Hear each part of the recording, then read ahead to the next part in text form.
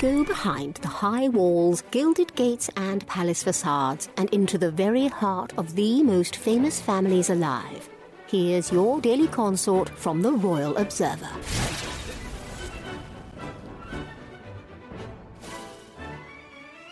Meghan Markle was once close friends with British socialite Lizzie Cundy, but when she became the Duchess of Sussex, the women lost touch. Since then, Cundy has been vocal about her disappointment in Meghan's decision to leave her senior royal role.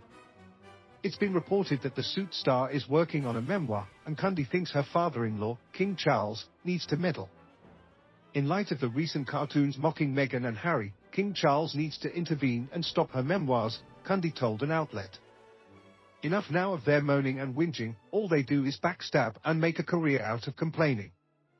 It's so bad now that we're a laughing stock across the pond making cartoon features of the couple. It's time for this to stop, she added. Aside from writing a book, insiders think she will eventually run for office, but Cundy theorized Meghan and Harry's image isn't strong enough for a successful campaign. Meghan can forget a career in politics because, with their moaning, they've become laughingstocks, not just here but in the States, Cundy continued. Their celebrity friends have moved away from them. As a Brit, Cundy thinks people in the UK are exhausted by the constant tell-alls being released by the Sussexes. Meghan, put the pen down, the royal family can't take it anymore and the British public has had enough, she noted. The royals can't take another cartoon series of them being mocked. Please, for once, put the pen down. King Charles, grow a backbone and tell her straight, the television personality continued. The Royal Observer reported Cundy didn't think Meghan was able to handle royal life. We could all see the writing was on the wall. It's very different when you're a celebrity princess than being a royal princess, and frankly, Meghan wasn't up for the job, Cundy said in an interview. She didn't want to put the hard work in, opening hospitals and doing all the roles that royals do. It's not easy, and it's not glamorous.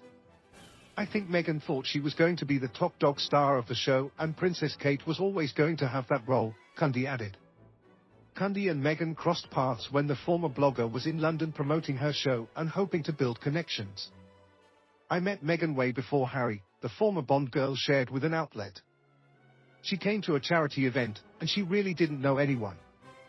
No one knew what Suits was really. No one had watched it. The guy that was hosting the event said, "Lizzie, can you look after this American actress?" Although Meghan later complained about living in the UK, Cundy claimed the American Duchess was looking to immigrate to the UK before she began dating Harry. She talked all about her career, Cundy shared. She wanted a career in England. She loved British life and would love to have worked here. There was a show here called Made in Chelsea that she really wanted to be on. I knew the producers and people, so we were talking about that. Cundy spoke to the Mirror.